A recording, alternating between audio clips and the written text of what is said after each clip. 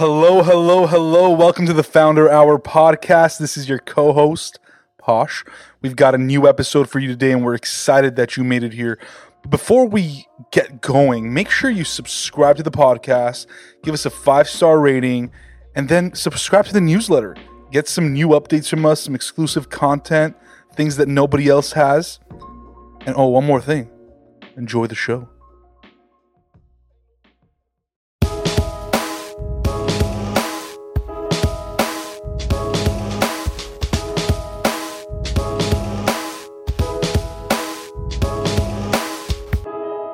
Welcome, everyone, to the Founder Hour podcast. I am your co-host, Pat. And I'm Posh. And today we have the pleasure of sitting down with Gaby Dalkin. She's an entrepreneur. She's a chef. She's an author, podcaster, you name it. We're excited to learn more about your story and kind of talk about what you've been up to lately. So thanks so much for being on the show. Thanks for having me. I'm excited to be here. Yeah. Like we always do, we like to sort of start from the very beginning, kind of get a background story of you, which kind of leads up to your sort of entrepreneurial journey and what you're up to today. So, kind of going back, tell us a little bit about you growing up. What kind of stuff were you into? What kind of kid were you? Yeah, so I was a very picky eater growing up. So it's a shock and a wonder to everyone that I'm in the food world now.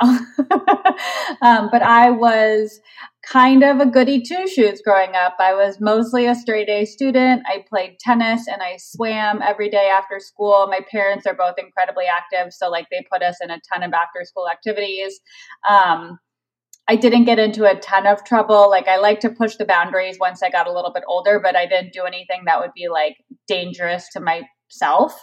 But yeah, I was just and I like to eat food. I was picky, but I loved cookies and I loved pastas and I liked getting good grades and all that kind of stuff. So that's all. I think that's how it started. Did you grow up in LA? No, I grew up in Tucson, Arizona. So we lived in Arizona from when I was 5 until I graduated high school. I was born in Chicago. And then after I graduated high school, a lot of my friends stayed local and went to U of A or ASU. And I had decided I wanted to go out and try something new. And I moved to California. But to start, I was up in the Bay Area. I went to college at St. Mary's, which is in the East Bay, and played tennis up there. And then eventually made my way down to LA after college. And like so many kids, I don't know for you, but college is something that is sort of a normality. It's part of the process, right? You go to high school and then you go to college and then you try to find a good job. Was that the case for you, or did you have a very specific, vision of college and what you wanted to get out of it and what sort of path you wanted to go down? Not really. When I started college, I was pre-med for the first year and a half until I got to my second chemistry class, and I started failing tests because I was just oh my God, I don't care about this at all. And it was then when I was I called my dad. My family's in the medical world; they're doctors and such. And I was like, Dad, I don't think I'm going to do this. And he was like, okay, cool. Figure out what you want to do.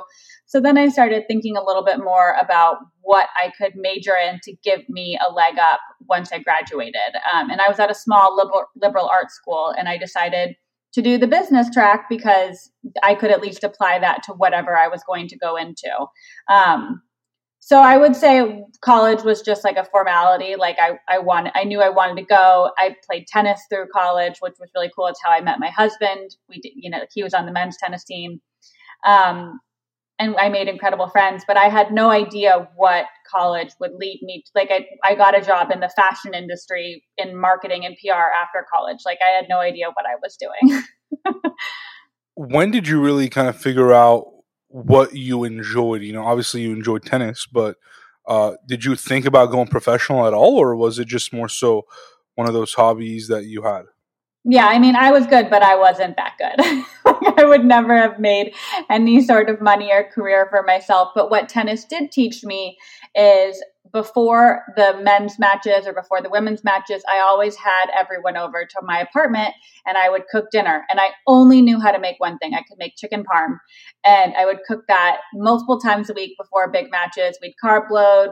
And I just loved having people around my table, and I loved watching the conversations happen and the teamwork that was like, we were developing all these bonds and stuff. And I attribute that to why I got into culinary school after college, because after college, I got a job. This is back in 2008. I had the job for 6 months. The whole company ended up folding 6 months after I started, when like things went south back then. And instead of going to get another job, I was still young. I was 21 at the time. And I decided, like, I want to go to culinary school just to learn how to cook better for myself and for my boyfriend.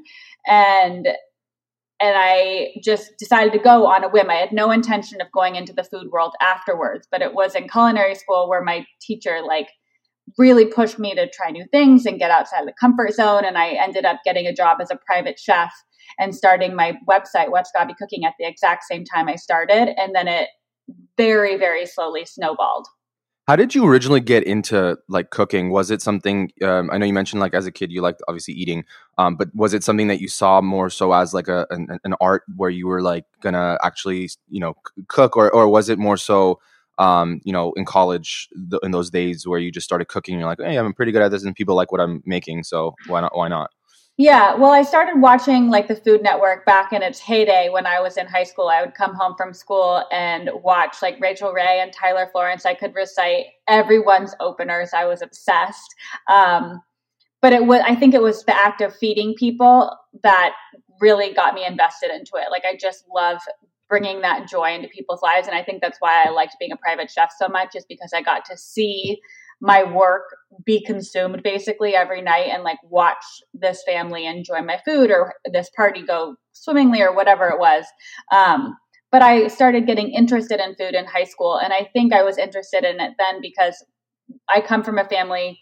My mom is a very, very picky eater. She just makes like noodles and chicken. We never had steak or fish or anything like that in our home. So it was very interesting to me to watch these people cook other things on TV that I had never experienced. And like, I started learning about different types of cuisine. And then my family, we did quite a bit of traveling. So then I got to experience food in other cultures and watch other people cook their food and learn about how they eat and their different traditions. And that was all very interesting to me as a teenager. And you mentioned studying business. Like most business people, was your like vision after to actually go to like work in Wall Street, like investment banking or something in finance, or did you have this sort of entrepreneurial bug or mindset that, culinary school aside, like at some point I want to run my own business and go about it that way? Yeah, I think when I had that job, I never wanted to do Wall Street or anything like that. Like, I love numbers. It never crossed my mind to go into a financial field because I think I would have been really good at it. I wanted to do the marketing and PR and the creative part of business. And so I knew that was like, those were the directions I went in college. But after I had that one job for 6 months and I hated my boss, there were a couple really like there were just some weird things that happened. And I was like, I don't want to work for anyone else. Like, I want to see if I can make this on my own. And at the time I was young. I had no idea what I was doing. And thankfully it worked out, but it was very slow for me to like get my feet under me and figure out how to make money and make this work. And I was like scrapping together multiple jobs for the first couple of years to make it work. But now I love it. So after you graduated culinary school, you said you also had the website. What were you really posting about? I mean, what was the content? Yeah, it was rough. The content was really ugly. Back in like 2008, 2009, I was just blogging for fun. Like, I had no intention behind what I was doing. I was just cooking whatever I was cooking for my clients or my boyfriend/husband and posting it on the blog. Really ugly photos, poorly written recipes, poorly written blog posts. Like, it was like a hobby for me. And I just wanted to prove to everyone back home that I learned how to eat mushrooms or make fish or whatever it was. And that was it for the first couple of years. It was very much just like an online journal until I started reading. My godmother introduced me to the Pioneer Woman, who's now a dear friend of mine, and I would read her religiously. And she had made this entire career out of her blog. She had cookbooks and novels and all these different things. She was getting a Food Network show.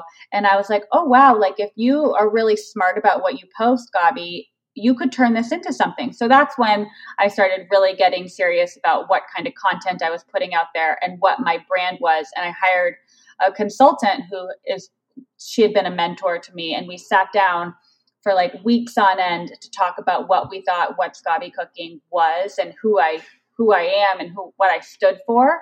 And she came back to me a couple weeks later and she was like, oh, you're the California girl. Like, obviously everything's approachable. It's always sunny. Like, and California is a state of mind. It's not a place. And I was like, well, obviously. And she was like, no, that's your brand, Gaby. And I was like, oh. And it was in that moment when everything really clicked, because I then knew there was this overarching theme to everything I was creating, all content on all platforms that needed to funnel back to this messaging. And that's when things really changed for me. And talk to us a little bit about those days when it came to sort of the blogging space, because this is like around the time when like Twitter is first starting to really gain traction, and Instagram hadn't even started yet, and Facebook was like still pretty early on. So early like social media days. But as far as blogging goes, I can imagine there was like these things like, you know, like Blogspot and Tumblr and like WordPress. So how did you go about it? Like, was it a popular space, or did you have some, you know, a lot of like learnings to like figure it out yourself instead of sort of looking at examples? Yeah, there weren't a ton of examples. I mean, like I started the blog. I wasn't a first adopter of the blog or Twitter or anything like that, but I was fairly early. I would say 2009 might've been late 2009 was my first blog post, and I was on Blogspot. I'm very lucky that Thomas, we're married now, but my boyfriend at the time, was very tech savvy. So he could help me put the Blogspot together. I remember it was like all black with neon font because I thought that was cool. And I was like, and now I look back on like those way back time machines, and I'm like, what was I thinking? Blogspot was a really cool platform. Like you got to like really pimp out your blog. You did. I had someone animate like what they thought, like a picture of me, and that was like my header. It was so hideous back in the day, but it was so cool because food blogging specifically was an incredible community, and we would all go on Twitter throughout the day and talk. And I just remember some of the first people I ever met through food blogging were Twitter friends. And then when we would have these like I can't remember the name. Conferences. I'm like, we haven't seen humans in so long. I forget what these things are called. When we had a conference, we'd all go, and it felt like I was seeing old friends that I had never met before in real life, but we had been friends on Twitter for 6, 12, 18 months, whatever it was. And it was really an incredibly supportive community. People would share each other's blog posts and comment on each other's blogs. And it's interesting to see how things have changed. I still think it's a fairly supportive community, but back then anything went. Like everybody was friends with everybody. It was back when you were in like preschool and like you just wanted everyone to like you.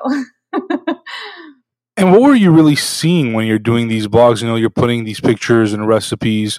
Did you slowly, after the 2 years of kind of that rough time that you talk about, did you see more excitement? Did you see a growth in your audience? I mean, what were the things that you started realizing about, you know, your work?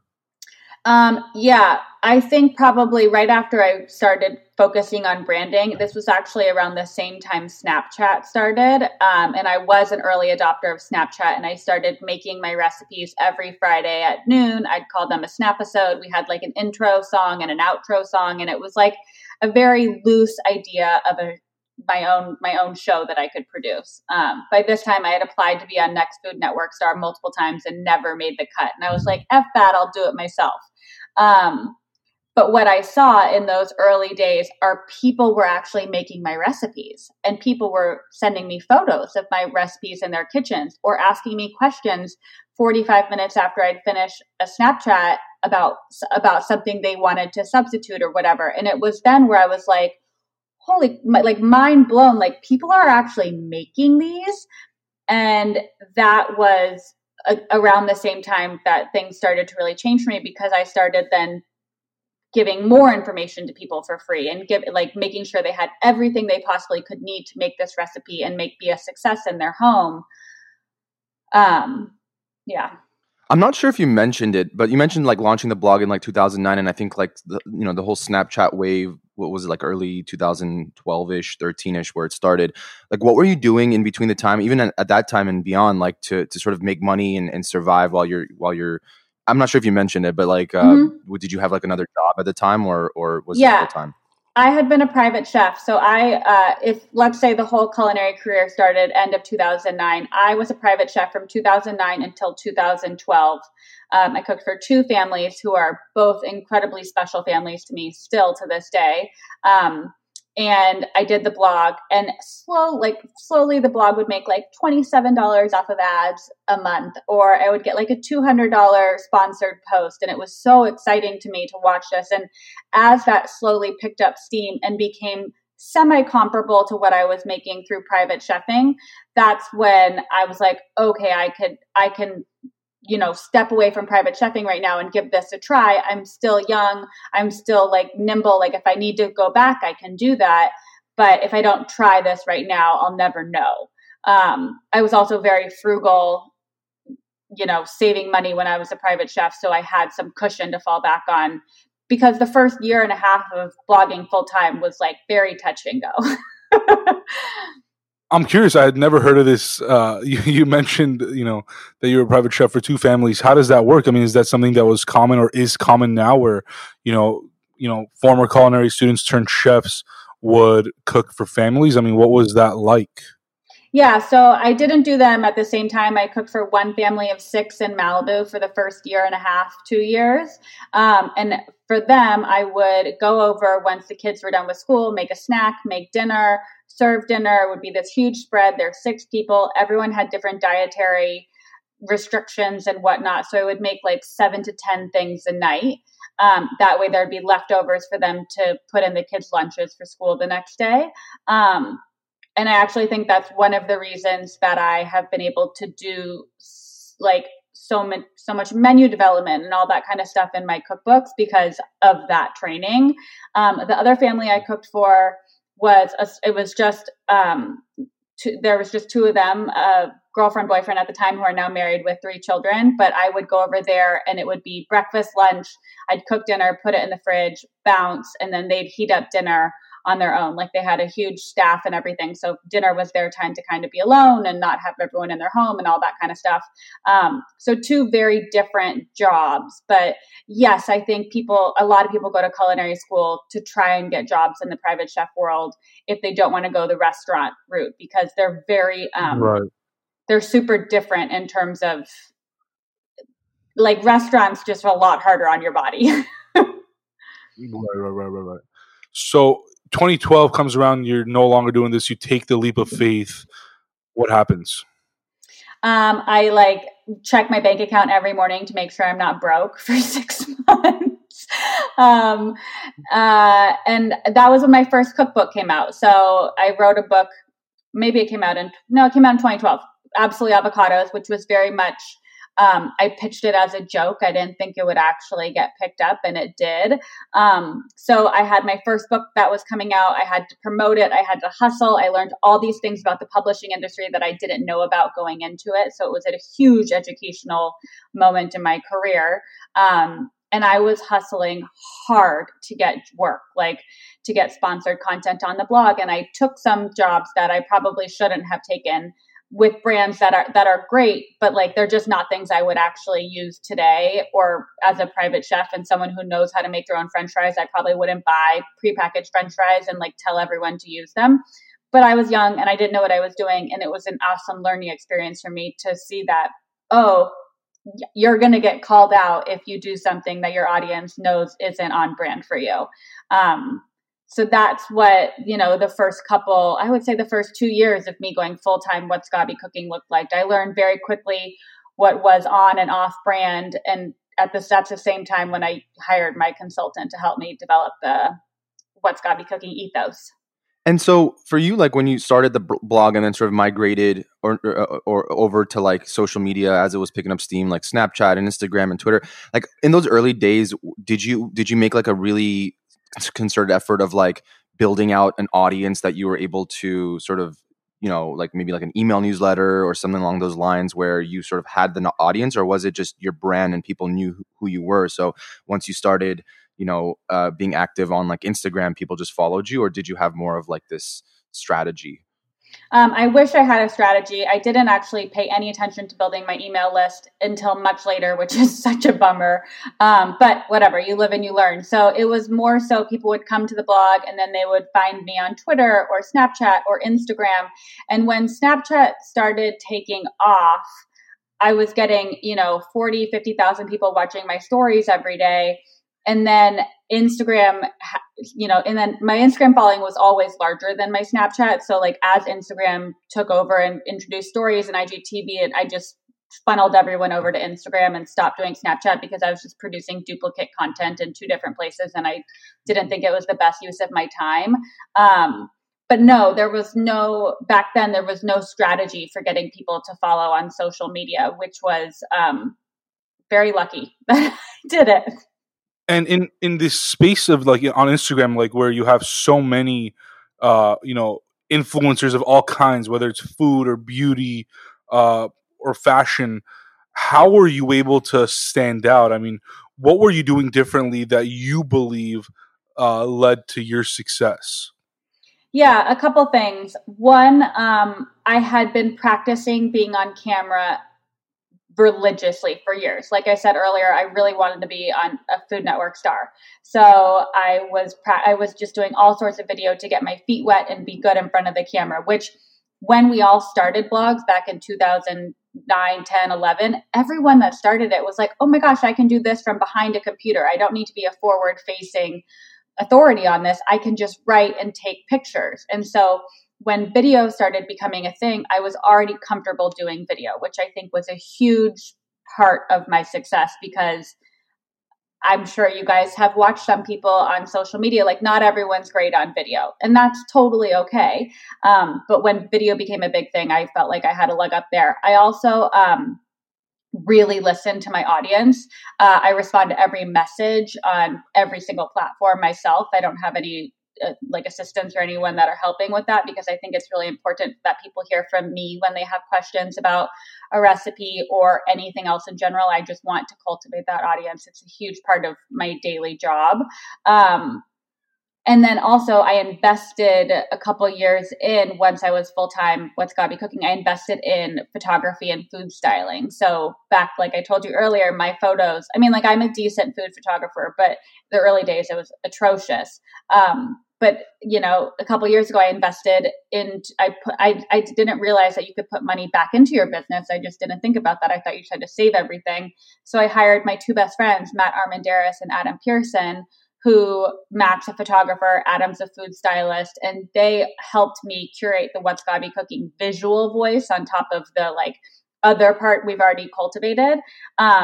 So I think those three things really helped me stand out from the rest and, really differentiate from all the other food influencers and bloggers and writers and cookbook authors, all that kind of stuff.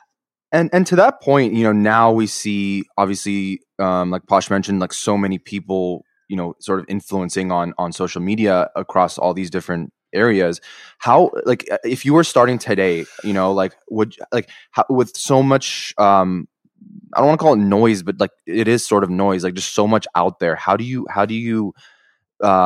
with video and like YouTube already so matured and so many content creators out there, and then with Instagram already, and it's like a pay to play platform now, and it's not as organic as it used to be. Maybe how do you just stand apart in today's world? Like if you're just starting off today. I honestly, it's harder. Like it is much harder to start today than it was to start 5-10 years ago. And I think but I still think people should, like, there's always room for more voices and more creatives and all that kind of stuff.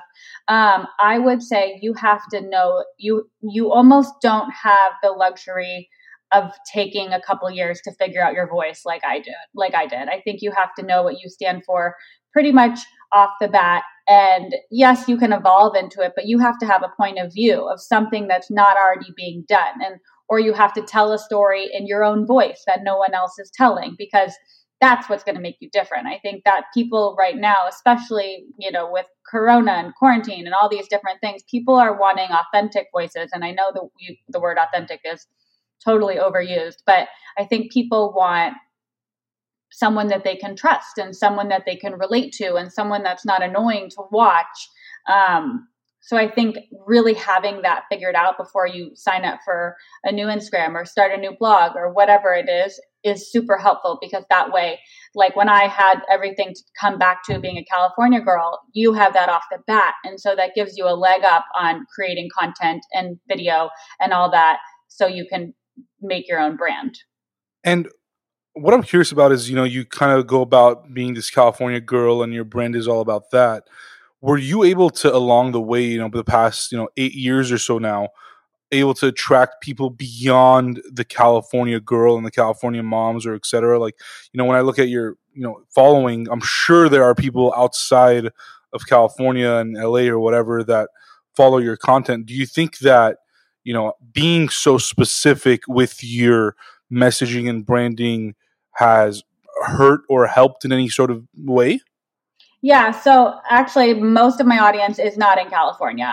I'm very I'm in big cities, Boston, New York, Chicago, San Francisco, Seattle, because I think California for me is more of a state of mind than an actual place. Like what I mean when I say California girl is like we're just going to make it sunny. Like, yes, it might be pouring rain here in LA, but like, we're still going to have a cheerful attitude about it. We're still going to make incredible food that's colorful and beautiful and that makes you happy. So I don't think it's hurt me to say I'm a California girl. I actually think it's better, because if you're watching in North Dakota, you can feel like you've got that sunshine. Like, I think it's all about giving yourself that, boost of energy.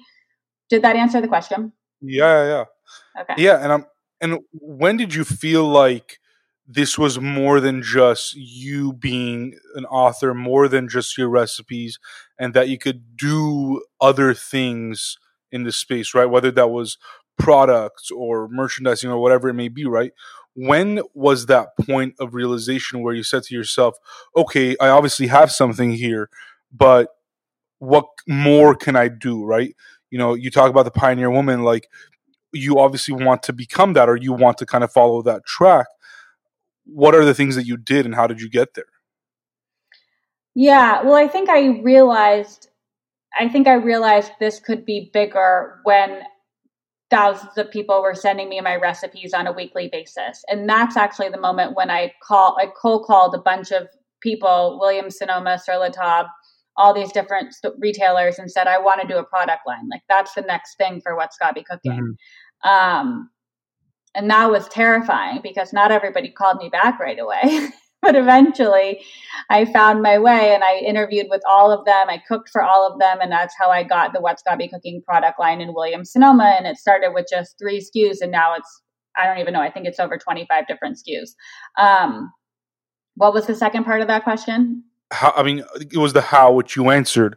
But now I'm curious, how did you even get into the product development space? Like, is that something that you always envisioned that you would be a part of? Or is that something that came more so from a need perspective, that while you were cooking, you're like, there needs to be a better this, or there needs to be a better that? Or did you just want to develop the brand even further?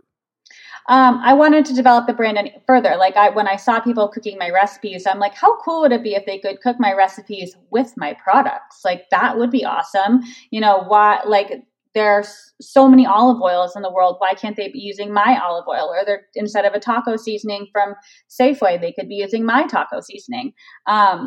So that's how the product line came to be. I had no experience in developing products, but I found I know I didn't want to create them on my own. Like, actually, my management team really pushed me to create it on my own and do the whole, like, I was going to find the people to produce it, and we would figure out how to do distribution and customer service and everything in house. And I was adamant about not doing all that, because that's not what I'm good at. Like, that's not my specialty. And I think that's one thing I've learned through doing What's Gaby Cooking for all these years, is you have to play to your superpower. And my superpower was not going to be figuring out how to get this can of spices to Kansas City. So that's when I picked a partner, Williams Sonoma, because they have incredible products. I know they put like the best quality in all their products. And it's been a really fun educational process for me to go through everything from development to packaging to distribution, all the promotion of it, marketing, everything like that, with a company who's so, experienced and good at their jobs. Going back to the content creation aspect, and I include like writing a cookbook in that sort of creating something process. It's oftentimes a balance for many content creators that is like, what are people not doing? What's missing? And like, what do I just genuinely want to put out there because I want to do it for myself, and I hopefully people care. How do you go about balancing that? Is it like heavily over like on one or the other, or is it like a mix of the two? I think it's a mix of the two. I think there are a lot. I mean, there's so many people creating incredible content out there. But what I like to do is listen to what my audience is looking for. I know they want simple dinner ideas to get on the table really quickly. I know they want fun appetizers, really good cocktails, bowls, stuff like that. And so I take all of that along with whatever's inspiring me, whether it's a trip or the farmer's market or something I see on my best friend's Instagram while she was on a vacation or something like that. And then put my own spin on it. I think, and credit where credit's due. Like, I think it's really important to credit your inspiration sources and all that kind of stuff. Like, it's a huge part of creating content.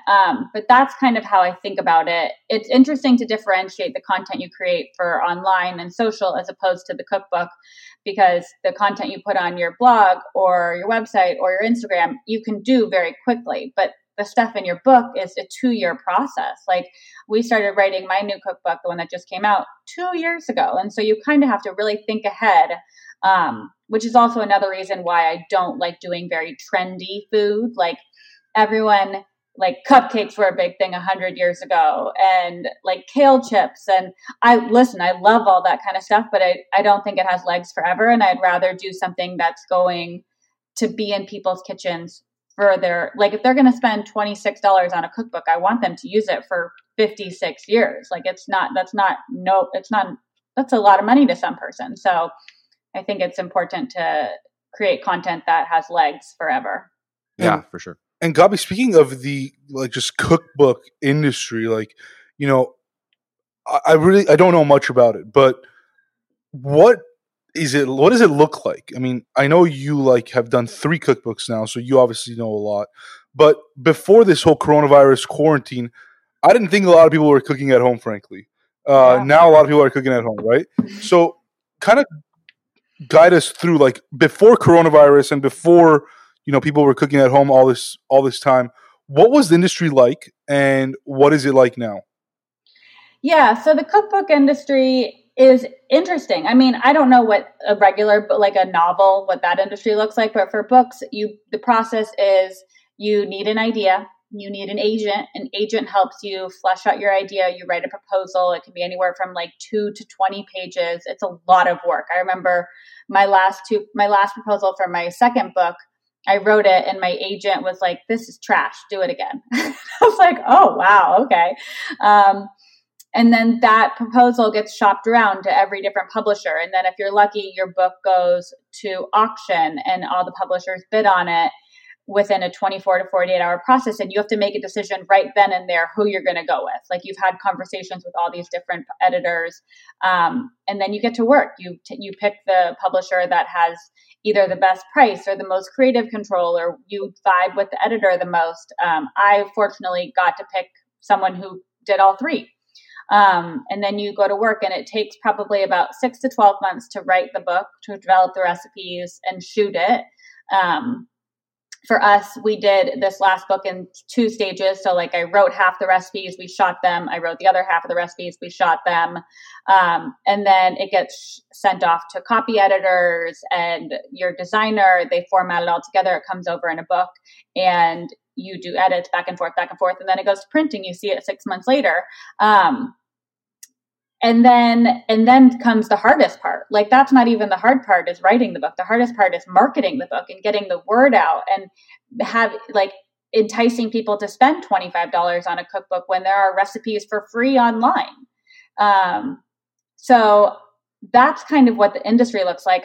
I'm very curious, actually, how many publishers make money on their books. Like, I think every publisher's got one or two authors who really go gangbusters. Ree from Pioneer Woman, Deb from Smitten Kitchen, I'm sure are two. Like, when they do a book, their sales are going to be through the roof, and that can afford the publisher to take risks on smaller people that maybe don't have that built-in audience that's going to buy whatever they're selling.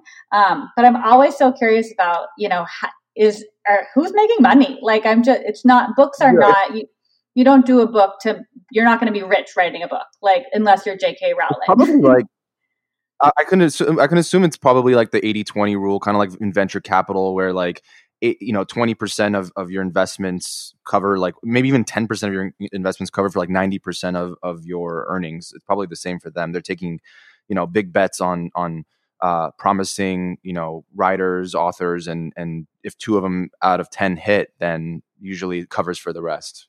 Yeah, I think you're totally right.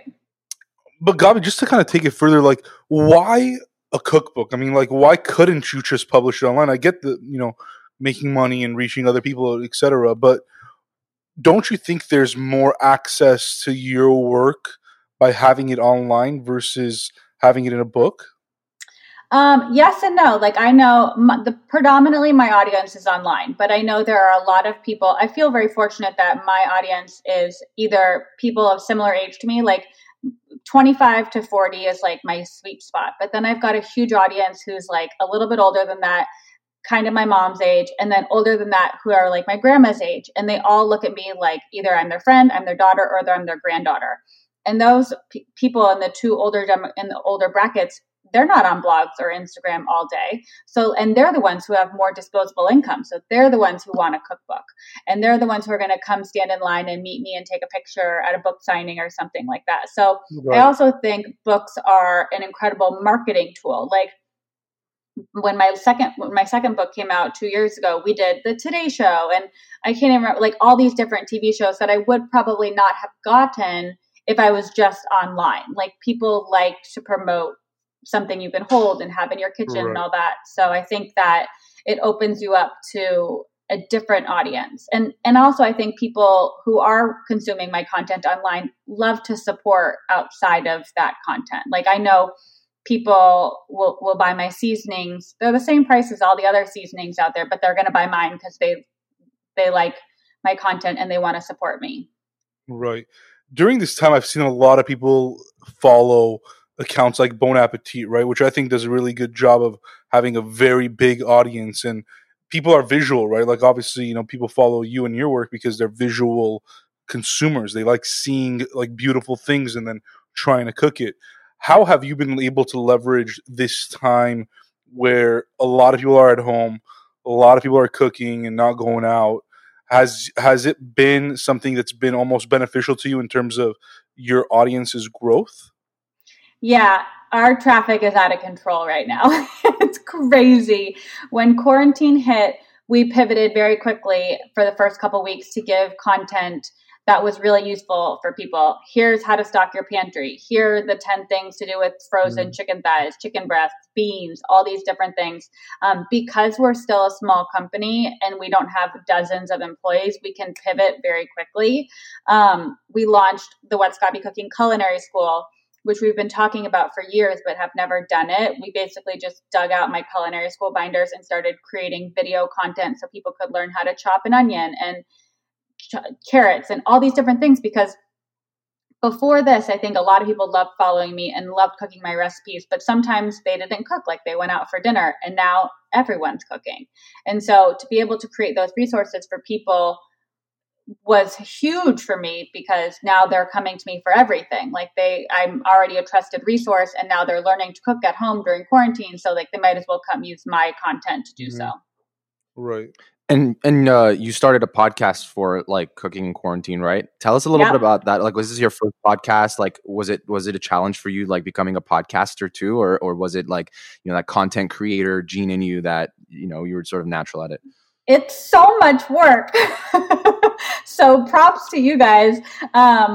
So my management company, I'm with DBA, who owns Dear Media, which is the podcast arm of Digital Brand Architects. They came to me with the idea, and they were like, hey, if there's ever a time to start a food podcast, because I think food is tough to translate into podcast space. Like, it's very visual. You want to see it. Yeah. However, the idea we came up with was What's Gaby Cooking in Quarantine, which is basically just crowdsourcing questions and answering them. What do you do with X, Y, and Z? How do you substitute X for Y?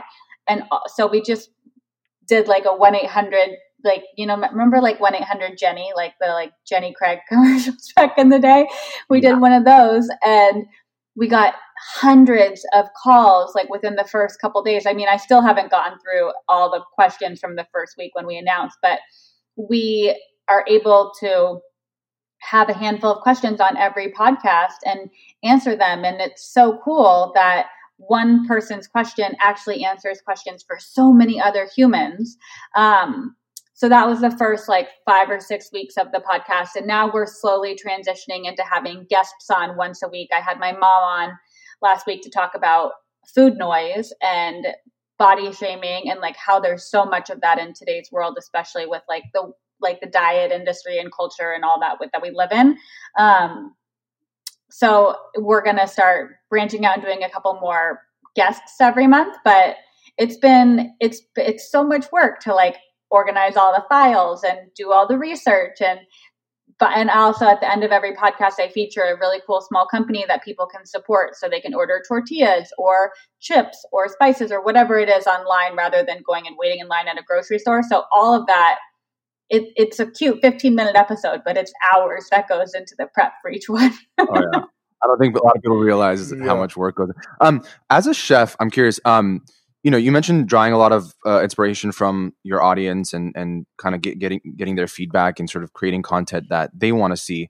But what are some other sources of inspiration for you? You know, I know we've talked to a lot of chefs, and you know, some might be inspired by music or pop culture or just like, you know, books, information. So I guess for you, like, do you have any other source of inspiration that you like turning to, or is just like life in general the inspiration for you? Yeah, so we pre-quarantine did quite a bit of travel. Like, we grew up traveling. My parents didn't spend money on fancy cars or anything like that. We spent our money on going on cool vacations. Like, my mom grew up abroad for a lot of her life. My dad did not. So when it was just the two of them, they traveled the world so my mom could show my dad all these incredible cultures. And it was so fun for them to do that together. It was really important for them to do that with us once we were old enough to, like, you know, sit at a table and be, you know, not monsters. And so we did that a lot. And for the first, you know, 5 or 6 years of us traveling, I was very picky and I didn't get to eat any of the food we had when we went to Turkey or Scotland. I just wanted like French fries. And so since we've been able to repeat some of those trips and I've been able to go with my husband and do these cool things too, I feel like that comes back for inspiration for me. Like, I love bringing different sort of cuisines and people's stories into my kitchen and being able to tell those stories on my platform. I'm really curious about your thoughts on, and from what your observations have been in the past, you know, few months, but also, you know, prior to that, where do you see the future of the food industry going?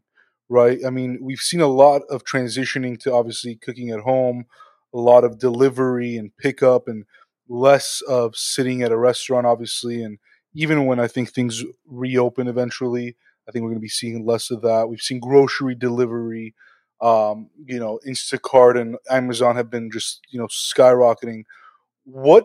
What do you see as the future? What's coming? What do people not know about yet? Or something that's really, really small or just in LA that the world hasn't really seen yet? That's a great question. I don't know if there's anything like, I'm sure there are incredible companies that are popping up every day that are going to like end up taking over the world, I'm sure. But I think as far as the food world in general goes, we're gonna go back to the old days. Like, people are gonna want to entertain more at home because it's safer, at least for the next couple of years. Like, I think that being able to gather 8, 10, 12 of your friends or family to come over and cook for them is going to really have a resurgence, which is great for people like me who like to entertain. And want to, have people over once it's safe again. But I think, I'm the biggest supporter of restaurants, and we've been ordering in from our favorite local restaurants here in LA once or twice a week to try and support them. But I'm unsure of how it's going to look. I know actually in Long Beach, I was talking to my best friend the other day. They shut down a bunch of roads recently, and they're creating all those like little outside like parklets outside of each restaurant, and they're getting rid of like the cars basically on these streets, period, forever. And they're going to have these little parklets outside of every restaurant so they could at least have other people out eating outside to create more business for the restaurants. But I still don't think anyone's going to be comfortable walking into a fully, booked restaurant on a Friday night for a while, like until we have a vaccine. So it'll be really interesting to see where the food world goes over the next 18 months. But I also think that means that it's ripe for the creative people out there to do cool new things. Like there's going to be a lot of fun inventions that come out of this time, I think. How does that shift what you're doing? Like, how does this time period and cooking at home and entertaining more and all the new innovations and creativity that's going to be kind of arising, how does that affect you and your business? And do you think we'll be seeing a lot more people following food bloggers like yourself as opposed to the bigger brands and focusing more on, what's Gaby cooking? Or like we had, Catherine McCord on a few months ago who has kind of her own, brand and her own cookbooks, right? And do you think we're going to be seeing more of those types of, companies as opposed to, the big fast food chains providing food for people?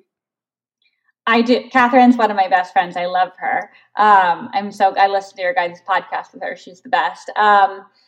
Yeah, I do. I think it's going to be, well, I mean, as far as like me or Bone App or stuff like that, like I think all that's not going anywhere. Like I think it's up to consumers to figure out whose voice it is you want to follow. Like Bon Appetit, Food and Wine, all the Meredith properties, like they're not going anywhere. Condé Nast, like that's fine. I think they're going to have to pivot though, because people are just not going to be spending as much money. Like if we're really heading into like a depression after this or a reset, whatever you want to call it, like people are going to have to pivot. And I think it's easier for companies like me or One Potato, Weelicious, Catherine's companies to do that because we're small and we're nimble and we're used to it. We wear like 47 hats on a daily basis.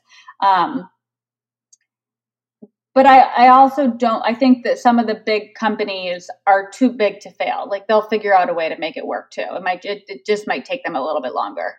Yeah, we've had several chefs on the show. We've had this sort of discussion with, which I think is really interesting. Like we've had like Chef Tim Hollingsworth of Odium, we've had Chef Johnny of Helen Ray's, and like a bunch of other folks. And it's this sort of shift that we've seen in the last, I would say like 10 years, where the chef went from being sort of the person in the kitchen to the person that is sort of the face of the brand, like the chef turned celebrity. And we see it with these like cooking shows and all this kind of stuff too, which is growing. So I can imagine like, we'll be in a world where that will be, it'll pretty much be like a chef-led concept of sorts of like across the board, like as opposed to the brand name. It's like it's like the person. Chef is the person, the face of the brand. So I think it'll be really interesting to see. I agree with you. And I also think that's why, I mean, it's a great opportunity for people who have a voice and a message to share, because that's why brands like big brands, Pepperidge Farms, Aperol, all the alcohol brands, they're finding people that are chefs or influencers, even though I hate that word. We need to find a new word for the word influencers. But you know what I mean? People that have an audience. That too. Like I'll take anything at this point.